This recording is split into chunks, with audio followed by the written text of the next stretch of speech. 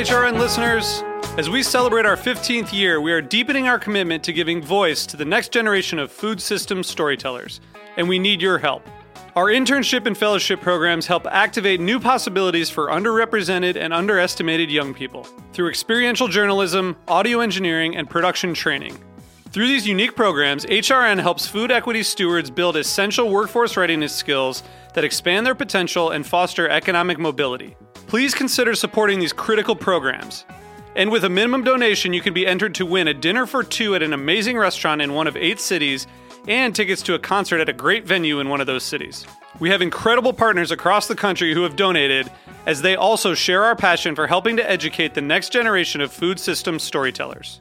Check out heritageradionetwork.org/15 to donate and enter to win today. That's heritageradionetwork.org/15 to donate and enter to win today. And make sure you donate before March 31st. Thank you. This episode is brought to you by Taste Washington. With more than 235 wineries, 65 restaurants, and some of the nation's most talented chefs, Taste Washington is the ultimate taste test.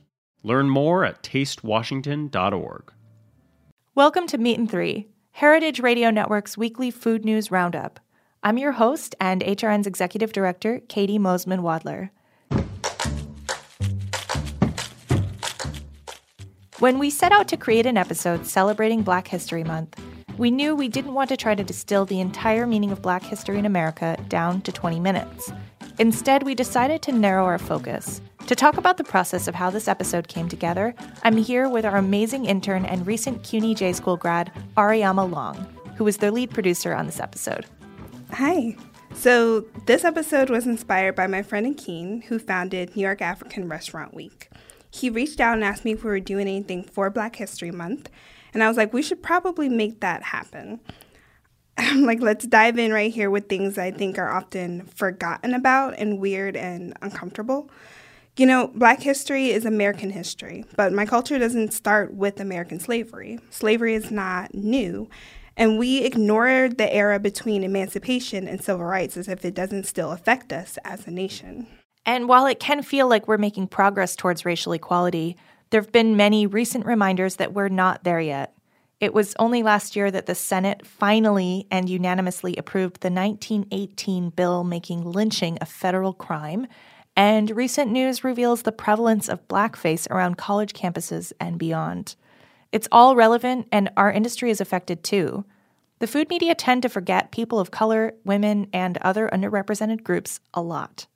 We're not pretending to combat or solve these problems in a single episode. We decided to focus today's Meat and Three on agriculture because I think honoring Black farmers and Black women in agriculture is important. What do you think about when you think about farmers? There's always this stereotypical white guy as the landowner. And there's this perception that Black people hate nature, and we all live in like giant masses in cities and don't exist anywhere else.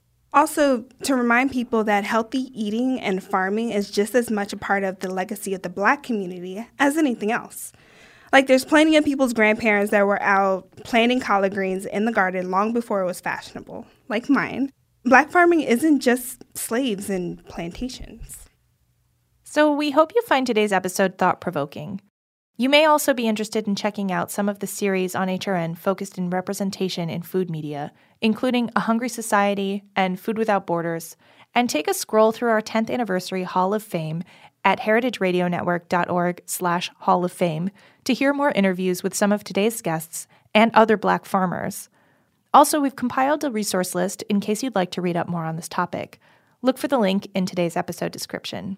You'll hear from Ariama again a bit later on with the tale of her freezing journey through Harlem.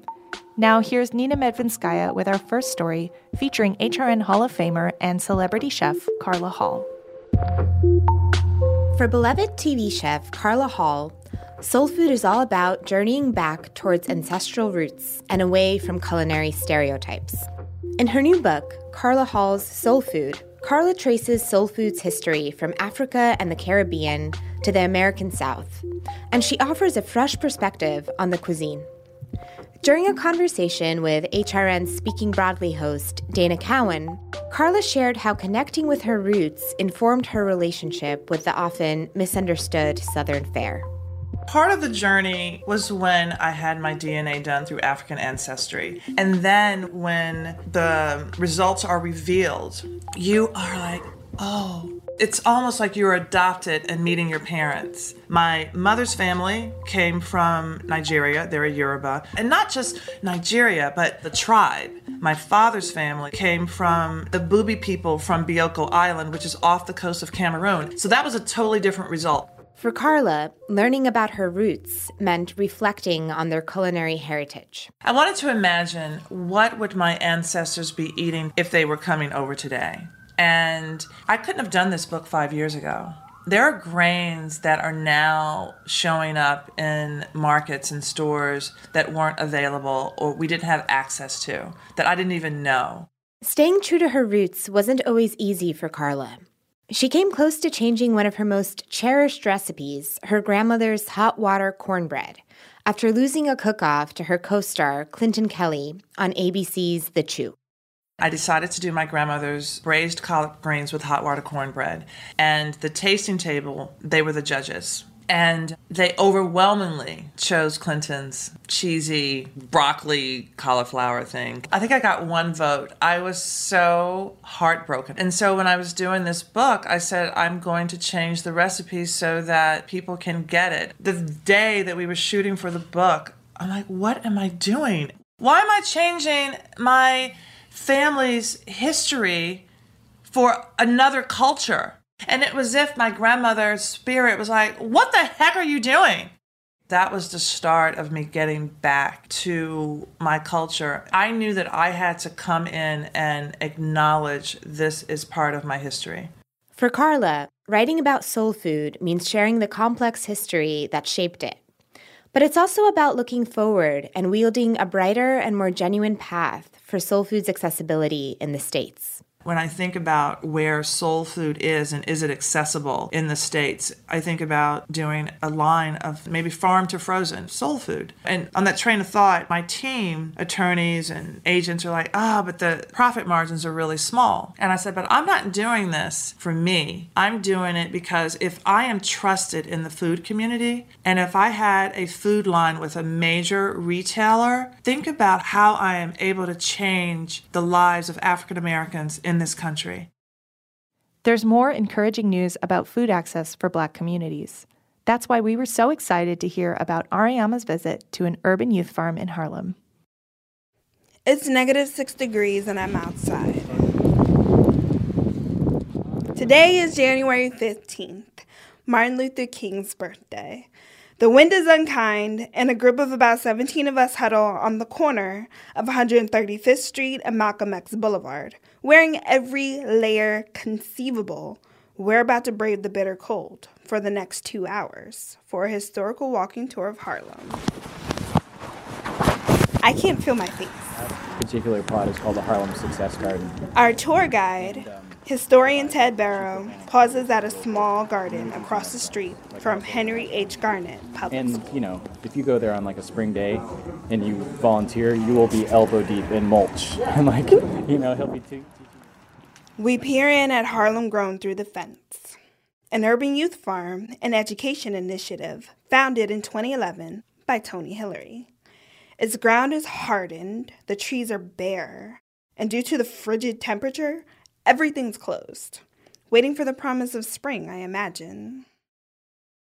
While Harlem Grown is building a cultural tradition around farming in New York City, their outreach coordinator, Gabriela Rodriguez, who has participated in food justice and youth education since high school, points out that Black farmers have been at the center of urban farming for well over a century. There's Booker T. Whatley.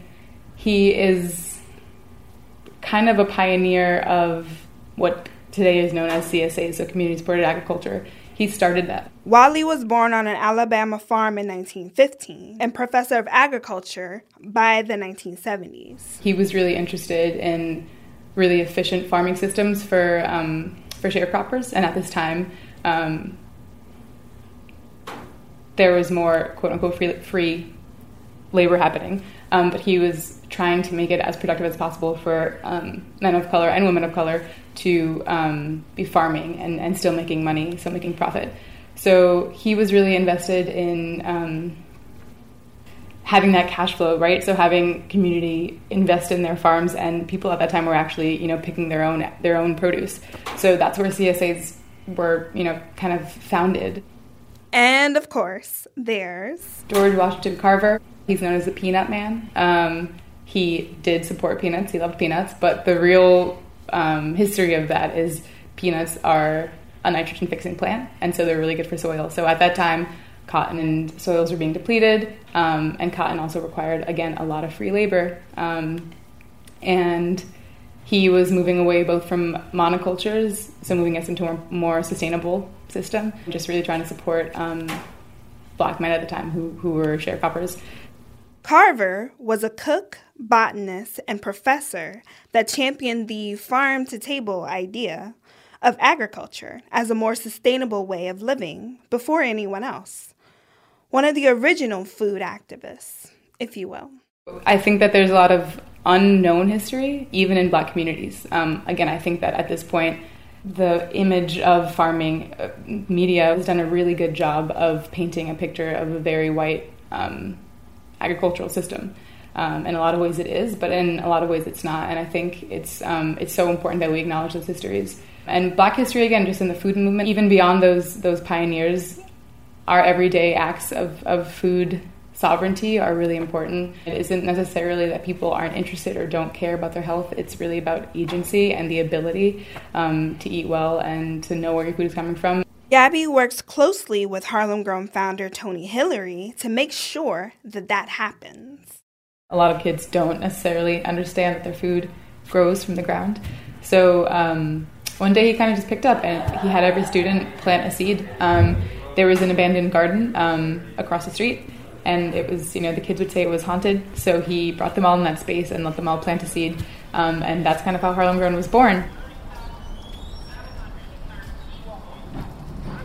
Even though it's a struggle to look past the cold season at the moment, Gabby paints a picture of vitality and camaraderie in the garden. It has grown to 12 other sites and revitalized abandoned lots in Harlem that have planted seeds in their community for healthy eating. All of our kids that we serve, they get to see the whole process. They see their food scraps turn to compost. They see that compost go back in the soil. They plant that seed, they watch that thing grow, and then they eat it. We do cooking as well with them, so they get to see a real full cycle, which, like I said before, anyone in an urban environment, it's hard to find that, but especially in places like Harlem that are historically disenfranchised, disinvested communities. It's about empowerment and, community resilience building through this work. Food is kind of just a vehicle that happened to work.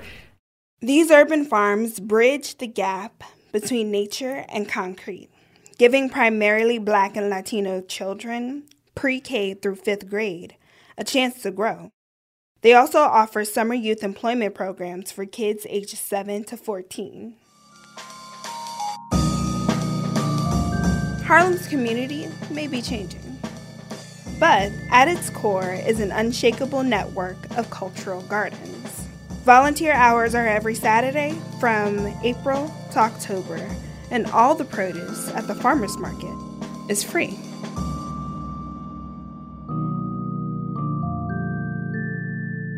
Our next story is about a woman who's drawing lessons from history to make farming more equitable. Here's Kevin Wheeler. For Leah Penniman, farming is a means to reclaim history. She's doing that by teaching and using farming methods pioneered by African and indigenous farmers. Farming methods often incorrectly credited to European invention. Penniman is the farmer, teacher, and activist who founded Soulfire Farm, a Rensselaer County farm and nonprofit organization. The farm is dedicated to fighting racism and injustice in food systems, especially in those that serve communities of color. Lisa Held spoke with Penniman on episode 338 of The Farm Report, where she read from her new book entitled Farming While Black. She also talked about the relationship many African Americans have with farming and agriculture. While farming was initially healing for me, for many African heritage people, it is a triggering and re-traumatizing experience.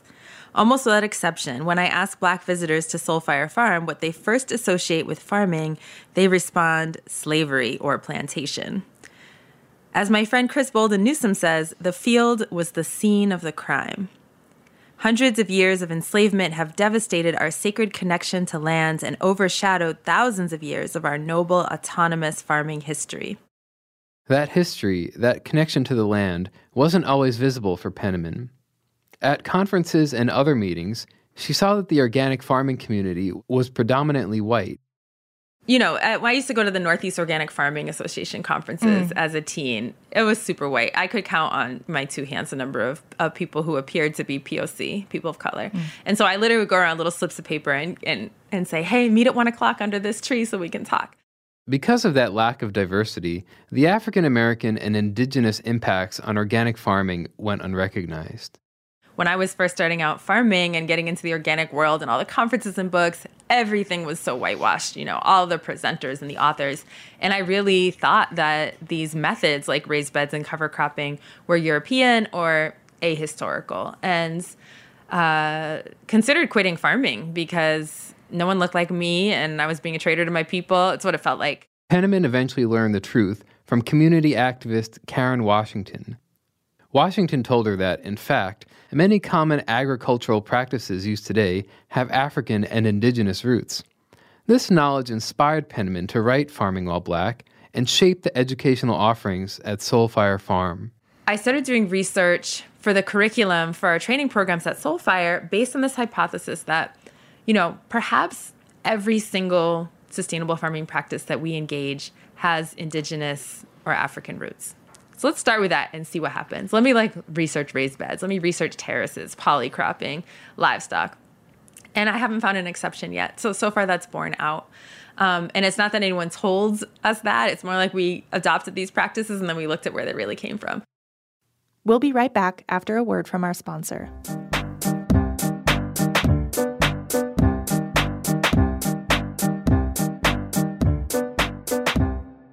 This episode is brought to you by Taste Washington. A food and wine lover's wonderland, Taste Washington offers the most wine and food from one single place in one single place, including samples from more than 35 wineries, 65 restaurants, 60 exhibitors, and some of the nation's most talented chefs. Each spring, attendees can drink and eat their heart out over 4 days, brimming with specially curated events that highlight the best of Washington State. The result of a continued partnership between Visit Seattle and Washington State Wine, Taste Washington is taking place March 28th to 31st, 2019. Mark your calendar for this year's lineup featuring the Red and White Party, Taste Washington on the Farm, the New Vintage, seminars, the Grand Tasting, and Sunday Brunch. Learn more at tastewashington.org.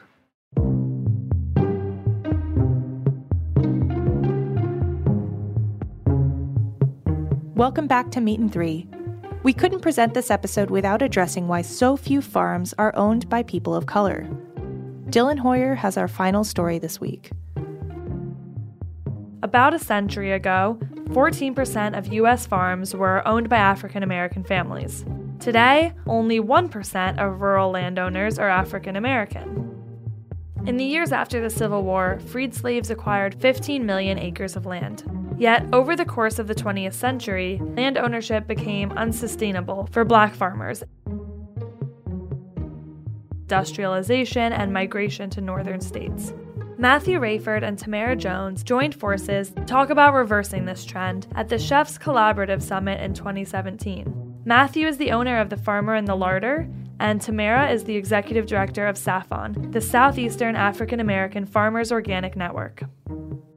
My story does not start with me cooking. My story starts in 1812 with Jupiter Gilliard being born a slave in South Carolina, making his way down in 1874 after the Civil War to Brunswick, Georgia, carving out 476 acres of land, paying $9 in taxes in it, and then creating what is now Gilliard Farms, and the farm that my sister and I are trying to reclaim and bring back up to a much larger point.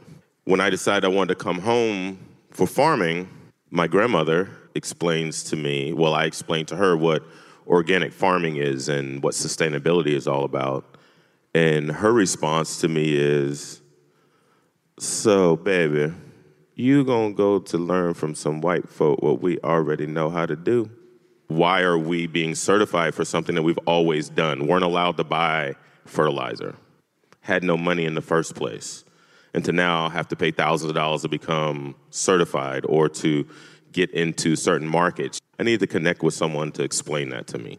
SAFON was founded around 10 years ago by Cynthia Hayes and the work of Dr. Owusu Bendele. They saw this burgeoning organic market and saw that Black farmers in the South were really not participating or positioned to participate.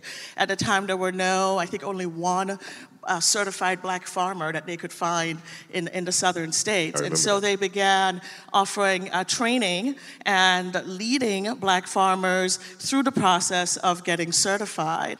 We formulated this conversation around a notion of strategies of resistance.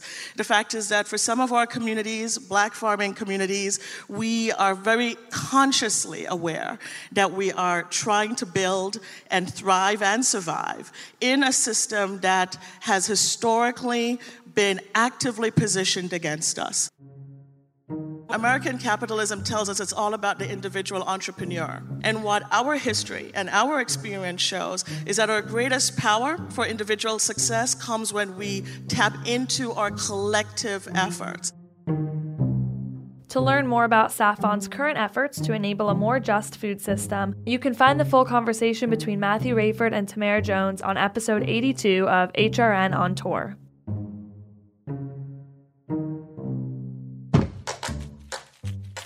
That's our show. Thanks for listening. Special thanks this week to Dylan Hoyer, Ariama Long, Nina Medvinskaya, and Kevin Wheeler for their reporting.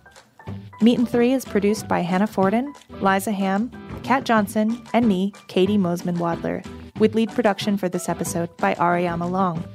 Our audio engineer is Matt Patterson. Our theme song was composed by Breakmaster Cylinder. This program is supported in part by public funds from the New York City Department of Cultural Affairs in partnership with the City Council. Meat and Three is a production of Heritage Radio Network, the world's pioneer food radio station.